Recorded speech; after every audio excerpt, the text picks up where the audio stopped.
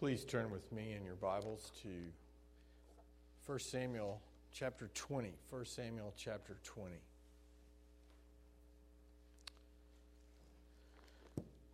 Today in this passage we have an opportunity to see in the middle of incredibly difficult, scary circumstances between two men whom we've already been introduced to, how they can face those circumstances of fear, the prospect of imminent death, loss of position, and the list goes on and on and on. How they can face that because of what God has done and what they trust Him with. In 1 Samuel chapter 19, we ended there with Saul's unbridled attempts to kill David, being actually overpowered by God's Holy Spirit in what has to be one of the strangest scenes in the whole Bible at the end of chapter 19. In other words, God Himself, without any human intervention or other circumstances, in the third person of the Trinity, the Holy Spirit, overcame the three groups of men that Saul had sent to Ramah to take David and ultimately kill him. And then when Saul came himself to do what the three groups of men he previously sent didn't do or couldn't do, the Holy Spirit overcame Saul as well, thus diverting Saul's attention from his evil intentions toward David for a little while. The immediate result of Saul intervening personally to take David and get rid of him confirmed to David how desperate his plight was. David now knew beyond a shadow of a doubt that Saul's evil hostility towards him was very, very real. Chapter 20 begins with David immediately seeking out the one man he knew he could trust, who was Saul's own son, Jonathan. The story in chapter 20 has often been used to mainly focus on what good friendships should be like. But that's not the main theme. That is not the message that God is primarily concerned for us to hear. That is not the message that our hearts need to be open to this morning. The story of their friendship is used to see something much, much more important.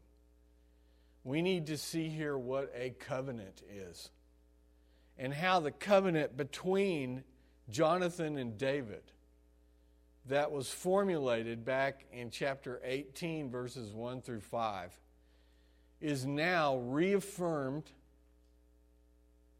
and extended in the midst of the fiery trials in their lives at this point.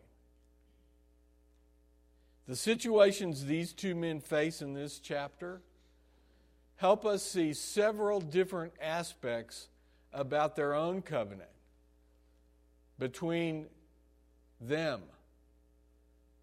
But their covenant points to the bigger covenant that God makes with His people.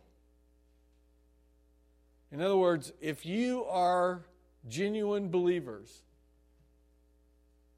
we can benefit tremendously and grow in faith and encouragement as we better understand how God's covenant with His people in and through His Son, Jesus Christ, first provides a source of help and encouragement in times of great uncertainty.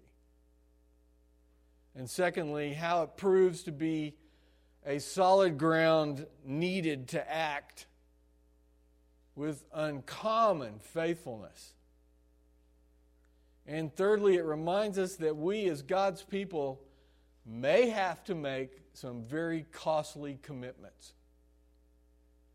And fourth, God's covenant provides peace in the middle of confusion and chaos.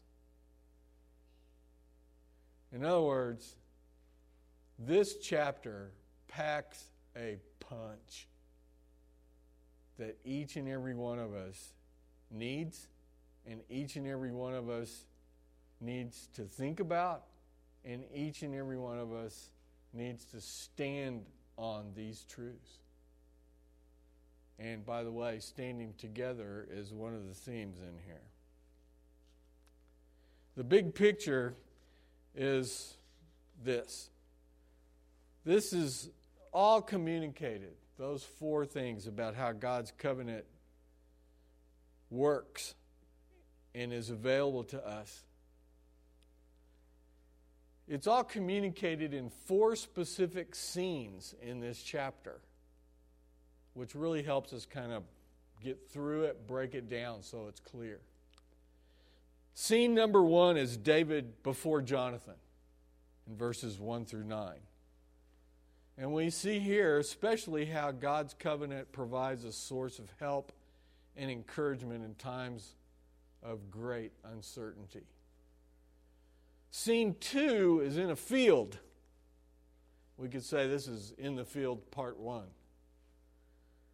And this scene shows us how God's covenant proves to be the solid ground needed to act with uncommon faithfulness. The third scene is at the table. And this shows us how God's covenant reminds us that we as God's people may have to make some costly commitments. And then scene 4 is back in the field. This is in the field part 2. And this shows us how God's covenant provides peace in the middle of great confusion and chaos. Now, I'd be very surprised if anybody sitting in this place today could truthfully and genuinely say to your own heart, well, I don't need to hear that. Our heart should have been already tugging at those four aspects of how God works with us, because our needs are great. If you are able, would you please stand? I'm going to read a psalm, Psalm 146.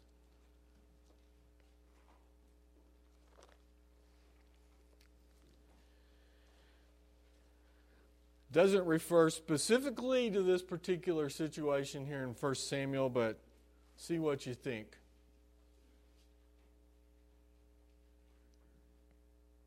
Praise the Lord. Praise the Lord, O my soul. I will praise the Lord as long as I live. I will sing praises to my God while I have my being. Put not your trust in princes, in a son of man in whom there is no salvation. When his breath departs, he returns to the earth. On that very day, his plans perish. Blessed is he whose help is the God of Jacob, whose hope is in the Lord his God, who made heaven and earth, the sea and all that's in them, who keeps faith forever, who executes justice for the oppressed, who gives food to the hungry. The Lord sets the prisoners free. The Lord opens the eyes of the blind. The Lord lifts up those who are bowed down. The Lord loves the righteous. The Lord watches over the sojourners. He upholds the widow and the fatherless, but the way of the wicked he brings to ruin. The Lord will reign forever. Your God, O Zion, to all generations. Praise the Lord. This is the word of the Lord. Thanks be to God. There is no intermission in this play, this story, but there are four scenes. Scene 1 is David before Jonathan in verses 1 through 9 of 1 Samuel 20. Remember, this is how God provides a source of help and encouragement in times of great uncertainty. After seeing firsthand Saul's repeated attempts to kill him, David now knows he cannot write off Saul's behavior as intermittent evidence of his quote-unquote condition. David had managed to escape after Saul had found out he was with Samuel. And he went straight to who? He went straight to find Jonathan. Chapter 20 begins with David asking Jonathan what he'd done wrong to so infuriate Saul. Maybe he could fix it if he just knew what exactly to fix. Jonathan, however, doesn't seem completely convinced that his father is really doing all this. David knows that Jonathan shouldn't expect Saul to keep him posted, since Saul also is so mad. He's so infuriated over his own son's committed friendship and support to David. Back and forth this conversation goes here in verses 1 through 9. And Jonathan finally tells David in verse 4, "Whatever you say, I will do for you."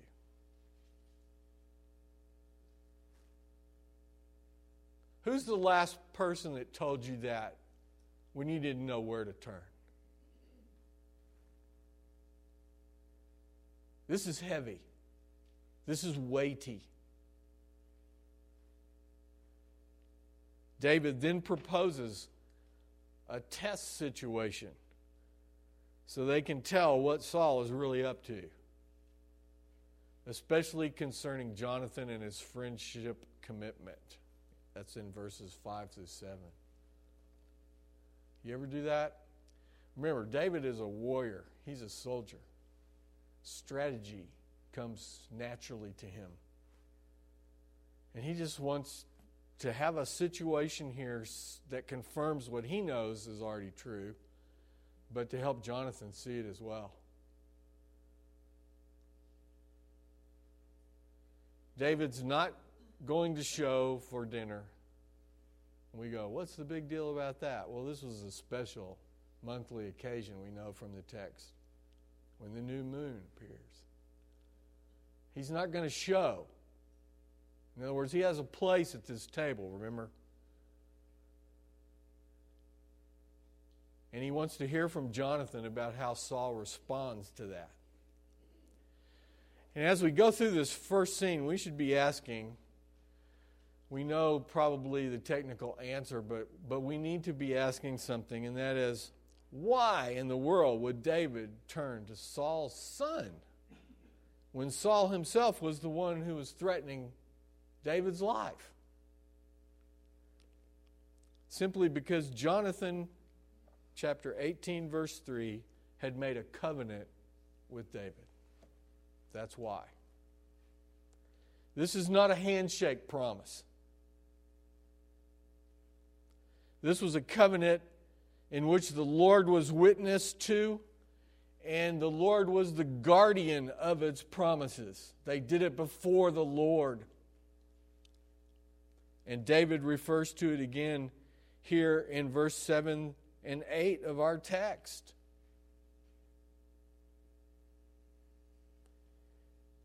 If he says, "Good, it will be well with your servant," but if he is angry, then know that harm is determined by him. Therefore deal kindly with your servant, for you have brought your servant into a covenant of the Lord with you. But if there is guilt in me, kill me yourself, for why should you bring me to your father? This is a complicated mess.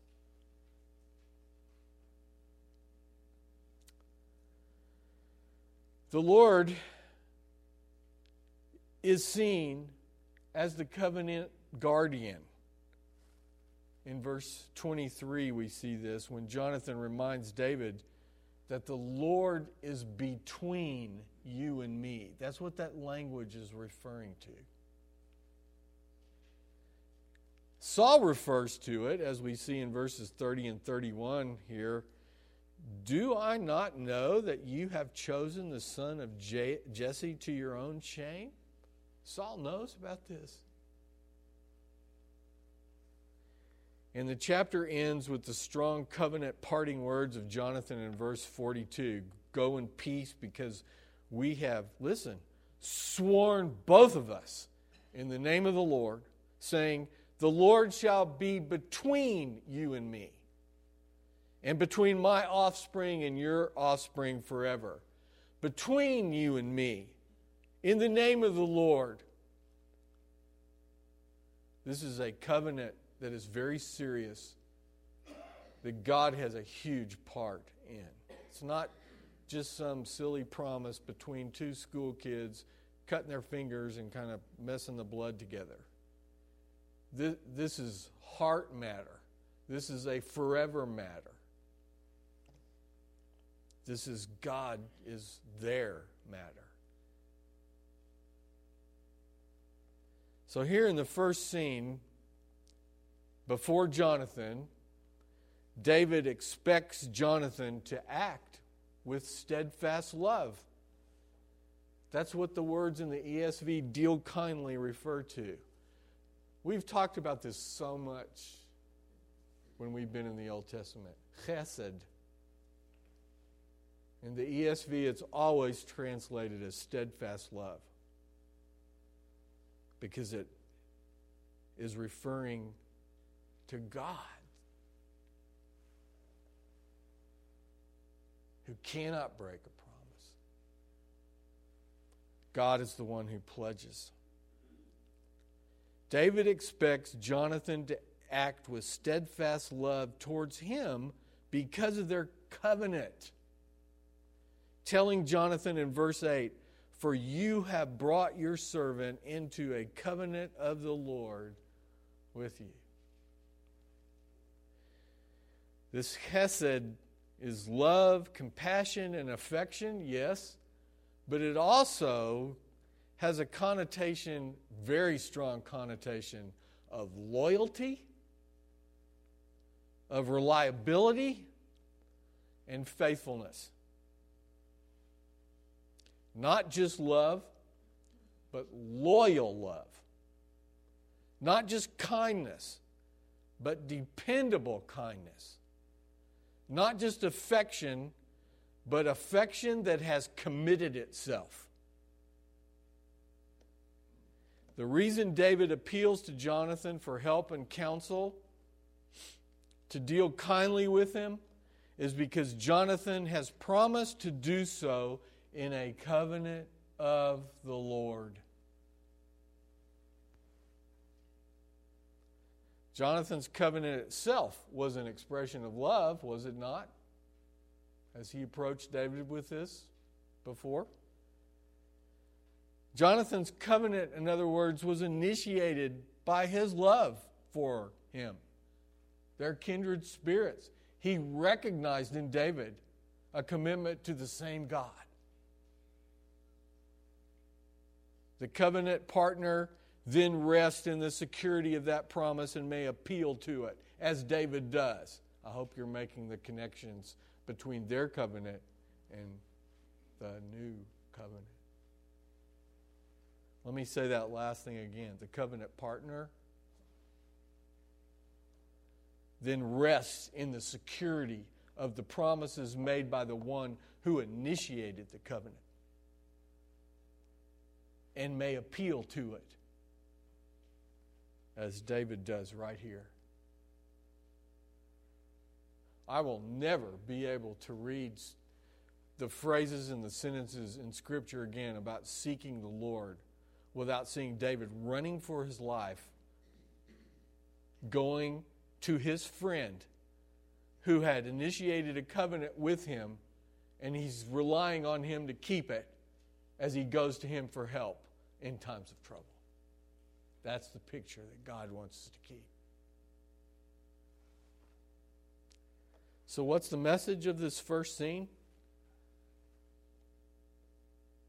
in times of confusion and trouble, you take yourself to the one person who has made a covenant with you. Are you listening, husbands and wives? Yeah, that one is one of these as well. We won't go there today, but you've got to keep it in mind. In confusion and trouble, you take yourself to the one person who has made a covenant with you.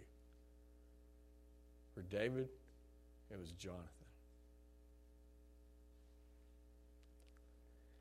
Nehemiah 1:5.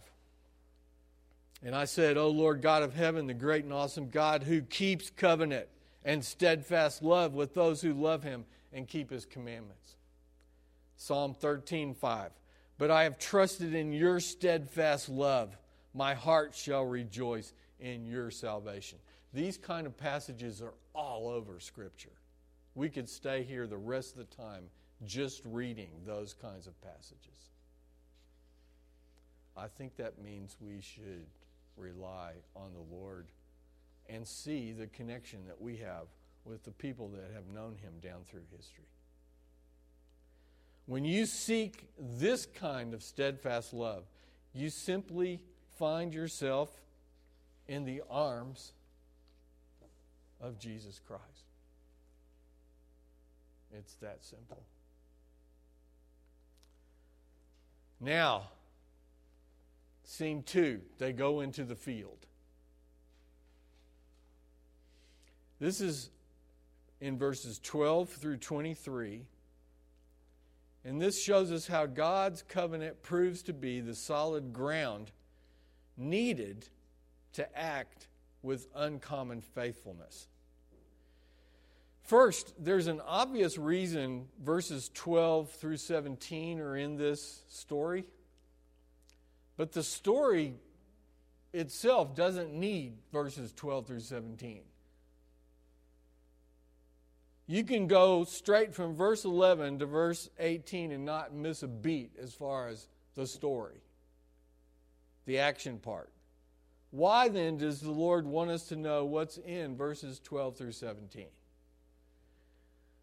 Because they stick out, and this is the heart of the whole matter. They must hold special significance since they are included. And let me give you an example of this on the negative side. You can tell instantly where a commentator's heart is and how his belief really stands before the Lord God Almighty by how he handles this question about why these verses are here. You would not believe how many say, oh, this must have been inserted later because it doesn't fit with the flow of the story. Ridiculous. This is the heart of it. But see, when you don't handle the Word of God like God wrote it, then you can come up with all sorts of creative nonsense. And believe me, there's a lot of nonsense about this part. Perhaps it's because it's so convicting. Perhaps it's because it shows so much about the heart of God towards the people that he came to save through his son Jesus. In other words, these verses must carry more weight than just knowing what happens in the next story. That's how you handle this text. In other words, this covenant is really unusual. It's unique. Why? If you were the crown prince, would you just hand over your place and position to your rival and then promise to protect him? We could probably count on one hand the time that has happened down through history with the crown prince who has a rival to the throne that he's supposed to inherit. This is strange. The normal procedure would be to get rid of David. Jonathan's actions were anything but politically correct. Could Jonathan be said to actually be seeking first another kingdom? Ooh, now we're seeing it. Which kingdom was he seeking? But Jonathan then asked David to do something even stranger. Let me read verses 13 through 17.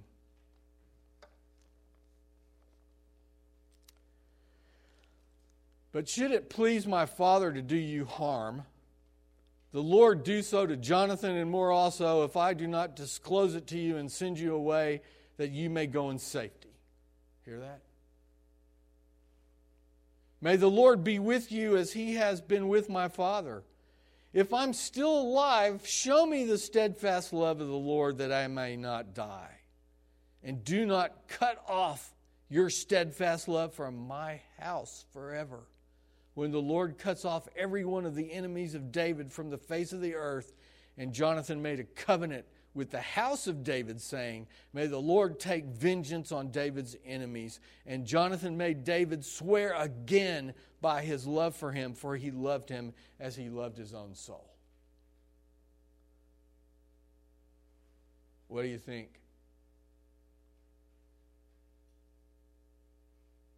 If I am still alive, show me the steadfast love of the Lord that I may not die.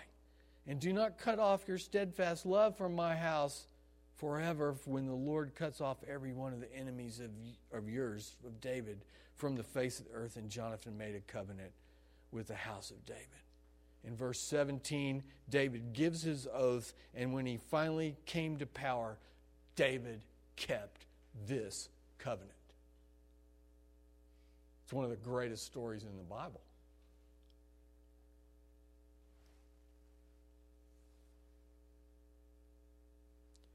Jonathan knew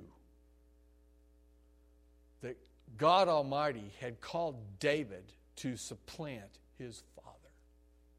And he chose God's choice, God's king, instead of his father. And yet he still served his father as well as he could until the day he was killed in a battle. There's a lot to think about in this passage. In other words, covenant conquered culture here. This is how it does so. Covenant trampled customary standards and tradition. It trumped everything. So it should be in our own hearts, should it not? The covenant of the Lord is powerful because it is of God. So his people can stand in it and stand on it and be rooted in him and not the world that we live in, which then allows for extraordinary faithfulness, no matter how wicked the world gets. Why? Because we belong to another.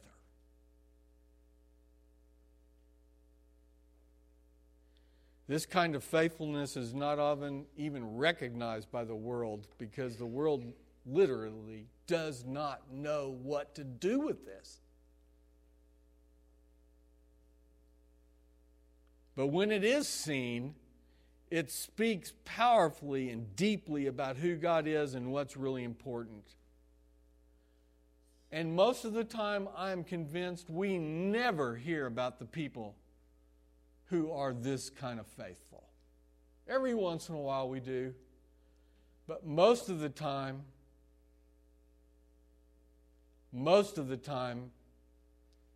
hardly anybody even knows. You know, the best example out of myriads of examples that we could give here is the care of a spouse who has dire health needs and slow deterioration over a long period of time by the other spouse being faithful to what? Their covenant vows. They do it because they promised to. because that's what God called him to do. And I bet you every person in this room has seen that. Hopefully in your own relationship, but probably somewhere else more than once.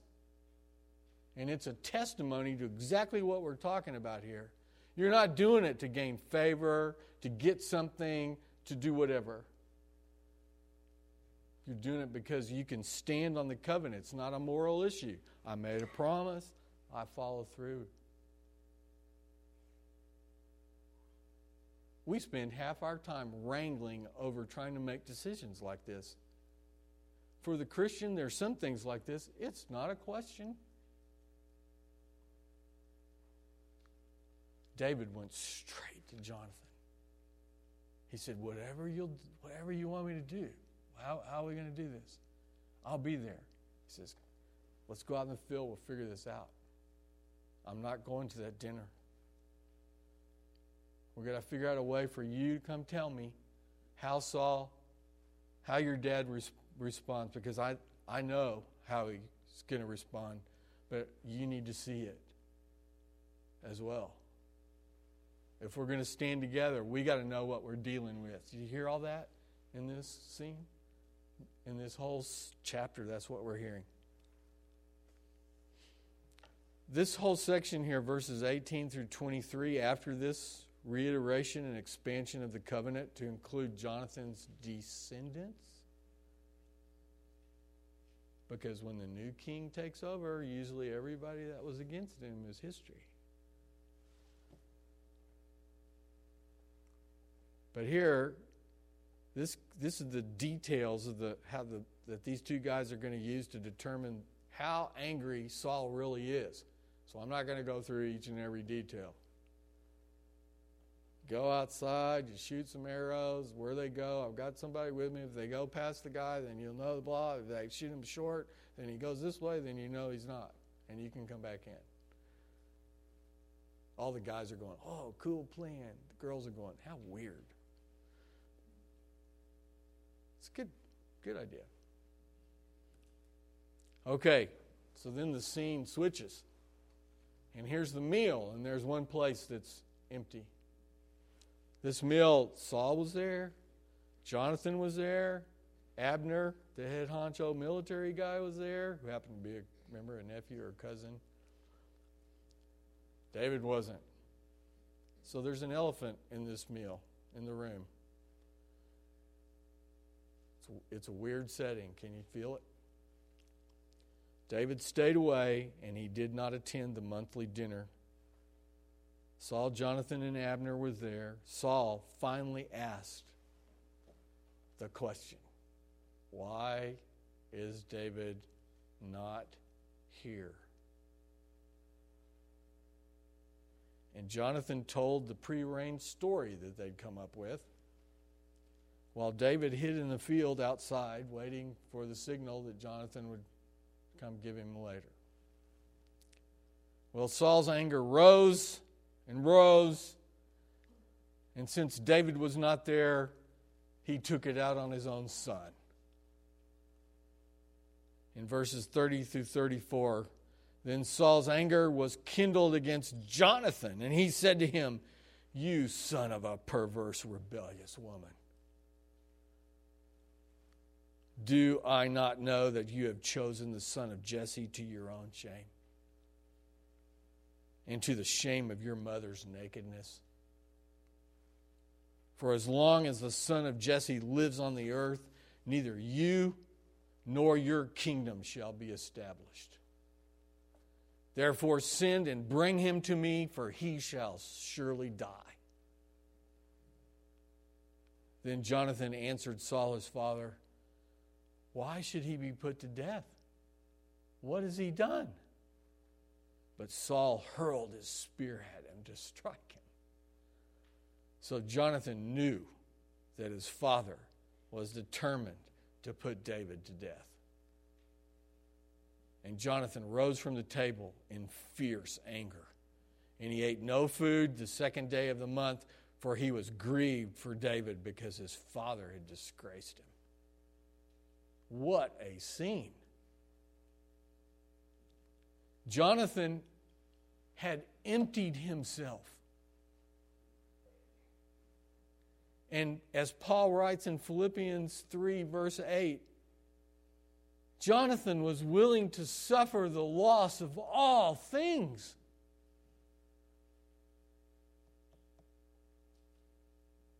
Being faithful to the one who is forever faithful to us may demand that we suffer loss, even the loss of our life. There you have it. It's not health, wealth, and prosperity that's promised. In the future, glorified state, more than you could ever even dream of. But here, being faithful to the one who is forever faithful to us may demand that we suffer loss. And Jonathan and David are experiencing a sense of incredible worldly loss, especially Jonathan here. Commitment to the Lord most probably will bring some kind of cost. But the Lord is worthy of whatever that cost may be, because that's really what it boils down to.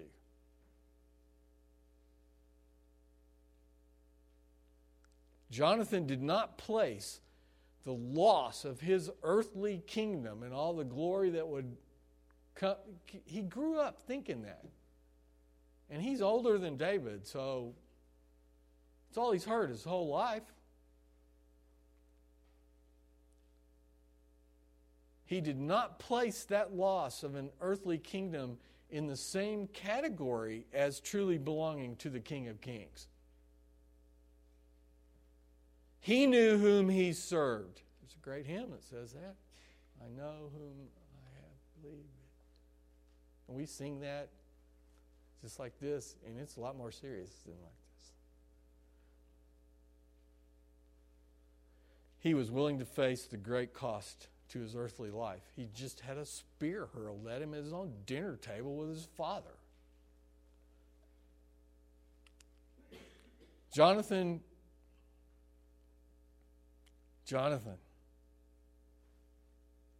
what a friend.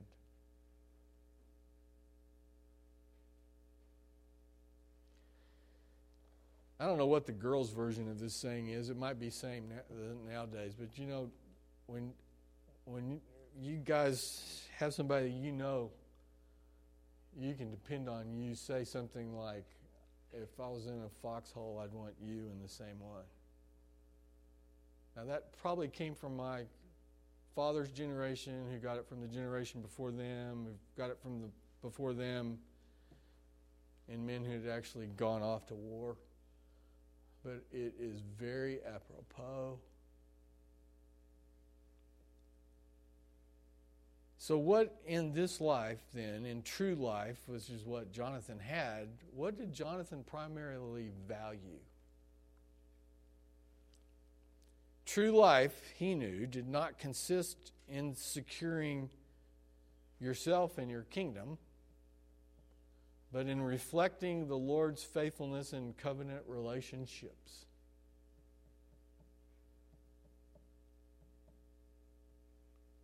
Remember that Jonathan had acknowledged that the kingdom was the Lord's and therefore David's. This one here. So his life did not need to be centered around his ambition, which is what he could get, but his life could be centered in God's providence because of what God has already given. And that is the difference, it should be the difference between every Christian and everybody who does not know Christ. And if you truly know Him, then He's working things to get you there. So don't fight Him on this one. This is not about here. It's not about spending everything you have to get what you want here. And Jonathan knew that. Life does not consist, and boy, this is so politically incorrect, culturally incorrect. Life does not consist in achieving your goals, but in fulfilling your promises. What? Every self-help book that has ever been mentioned, every get-rich scheme that's ever been come up with, every desire that we hear today is all centered around me, myself. I need to do this. I'm not going to be fulfilled unless this happens. This is the way God looks at this. Life does not consist in achieving your own goals. It's really about fulfilling your promises, your covenant promises to Him and how He works those out, which may be different a lot of times. Aligning yourself with His wills, and they go parallel, but sometimes it goes in opposite directions. That's when you need to know, oops. And that's when the decisions come. Am I going to be concerned about this, or am I going to be concerned about this? And He promises His faithfulness as you stay in His court, to get you through it, to walk with you through it, not necessarily to get you out of it, because He's working other things that we have no clue how big they are. One scene left back in the field, verses 35 through 42.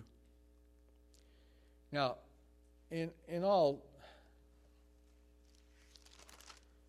honesty, this is one of the most emotional renderings anywhere in the Word of God.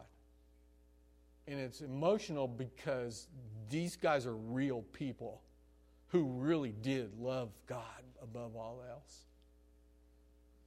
And you've got to realize that this is a watershed event in their lives.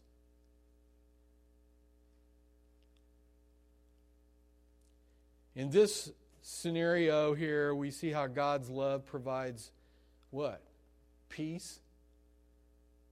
Yes, peace in the midst of the confusion and chaos.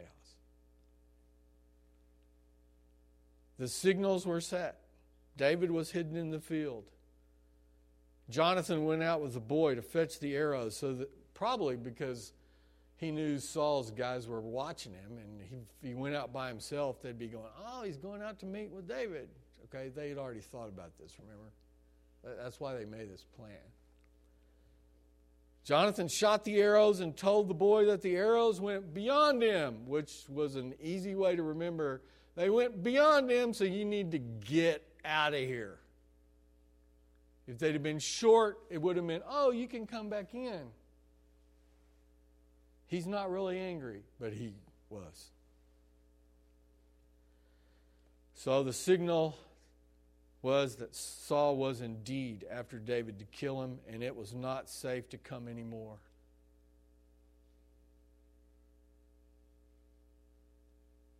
Verses 39 through 42. But the boy knew nothing. Only Jonathan and David knew the matter. And Jonathan gave his weapons to his boy and said to him, go and carry them to the city. And as soon as the boy had gone, David rose from beside the stone heap and fell on his face to the ground and bowed 3 times. And they kissed one another and wept with one another, David weeping the most. And then Jonathan said to David, go in peace. What? Go in peace, because we have sworn, both of us, in the name of the Lord, saying, the Lord shall be between me and you, and between my offspring and your offspring forever. And he rose and departed, and Jonathan went into the city. What is not in these words? There is gratitude, there is mutual affection, and by the way, in the Middle East, this kissing scene is not to be interpreted by American Western standards, okay? This is a way that everybody had a kiss for somebody else in some station of life. We need to make that straight.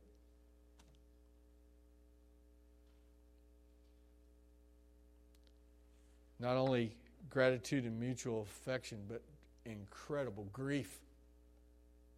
I'm surprised Jonathan could shoot him that far when he realized what was going on. But again, because he believed in the God who had made covenant with him and oversaw and guarded his own covenant with David, he carried it out. He did what he needed to do.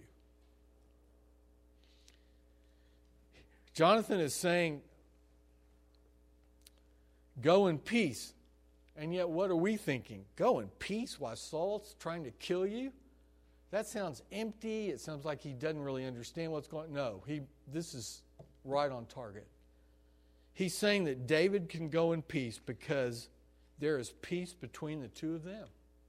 Still. And there always will be. And there always was. We're going to see that.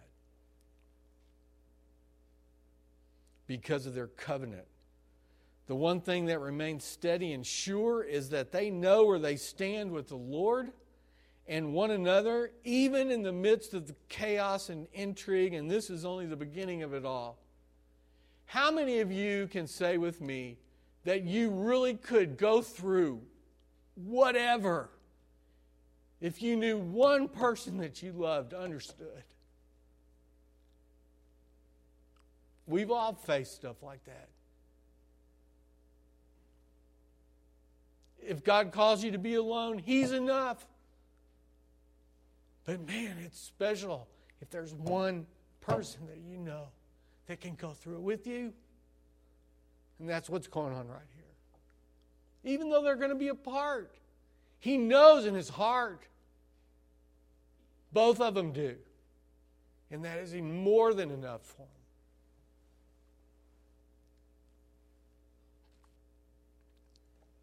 Biblical peace is not tranquility. Biblical peace is being right at the center. It's rightness at the center of things, in the midst of the turmoil. Paul writes in Romans 5:1, "Therefore, since we have been justified by faith, we have peace with God through our Lord Jesus Christ." And then 2 verses later in Romans 5, he implies that the peace with God comes at the same time as the suffering which produces endurance. They're almost right together in Romans 5. And we only like to read the first part. But we know that the second part is constantly with us in this life. They go together. The Christian does not have peace because things are peaceful. Are they?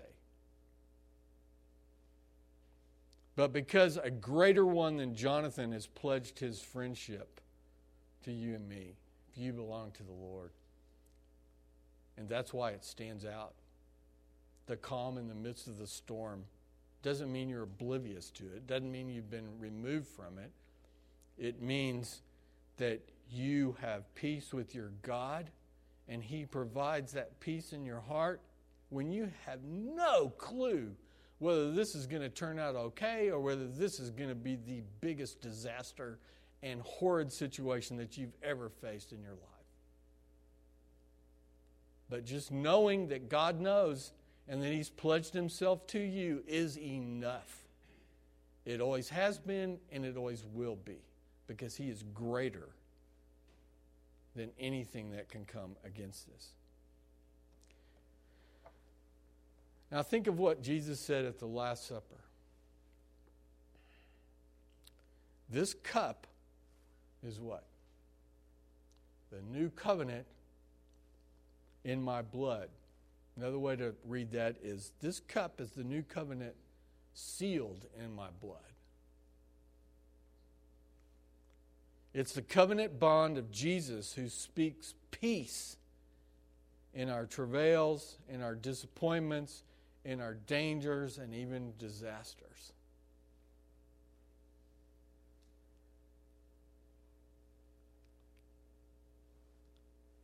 It doesn't mean that you've got the kind of joy that you don't bow down, that you don't weep, that you don't embrace, that you don't cry your heart out, that you don't cry out to the God you know is there, that you don't search out for your friend. It doesn't mean any of that. It means in the midst of that, you can have God's peace and stand or go on or stay there, whatever God's called you to do in the midst of it. And you will be okay. One of Marty and our friends from Colorado, when we were there, a couple, she's at this moment in her last days with cancer in a hospice. And the other day, she spent probably all day calling different gal friends of hers, more or less to say goodbye. She's the one who called everybody. Ask my wife how much that meant to her. And I saw a message in which she replied, and, the silly little emoticons, they weren't silly, they were the smile heart kind. And she is facing this knowing, the first thing that hit me, she knows who she belongs to. And her husband does as well. And that's how they're walking through it.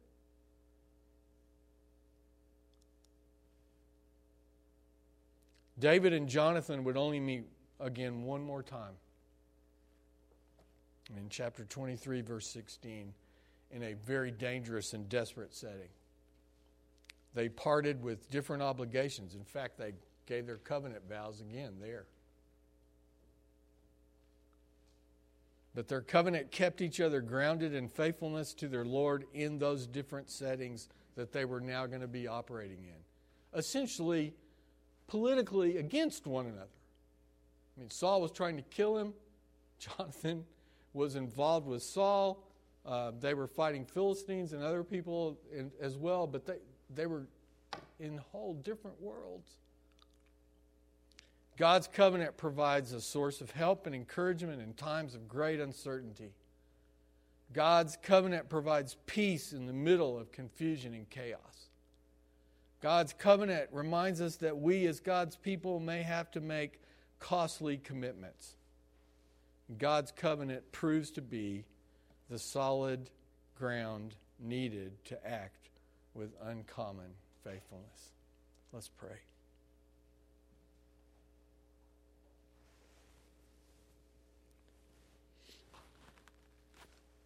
Oh Lord,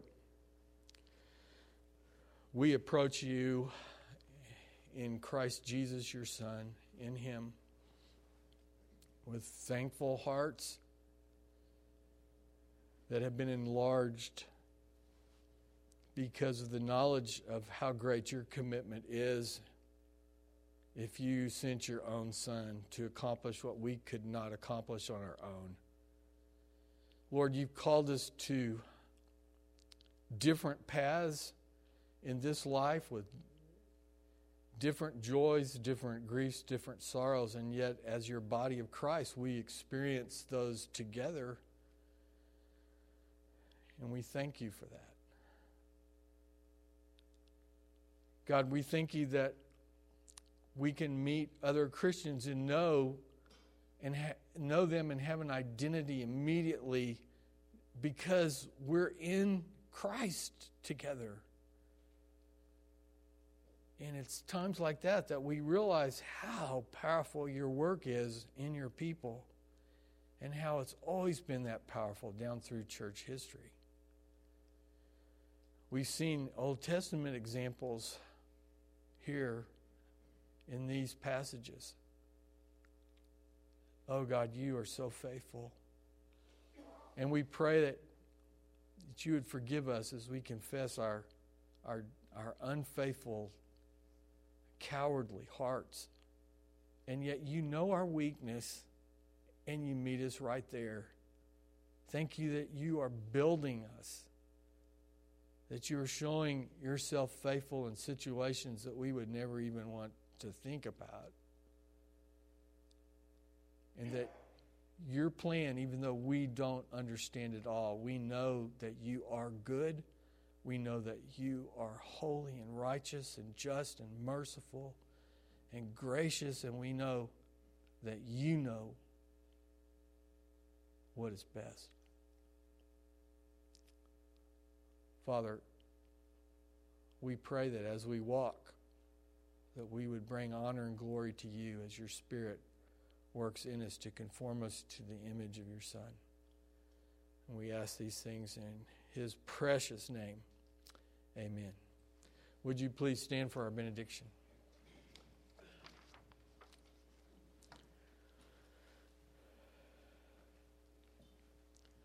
The Lord bless you and keep you. The Lord make his face to shine upon you and be gracious to you. The Lord lift up his countenance upon you and give you peace. Amen. You're dismissed.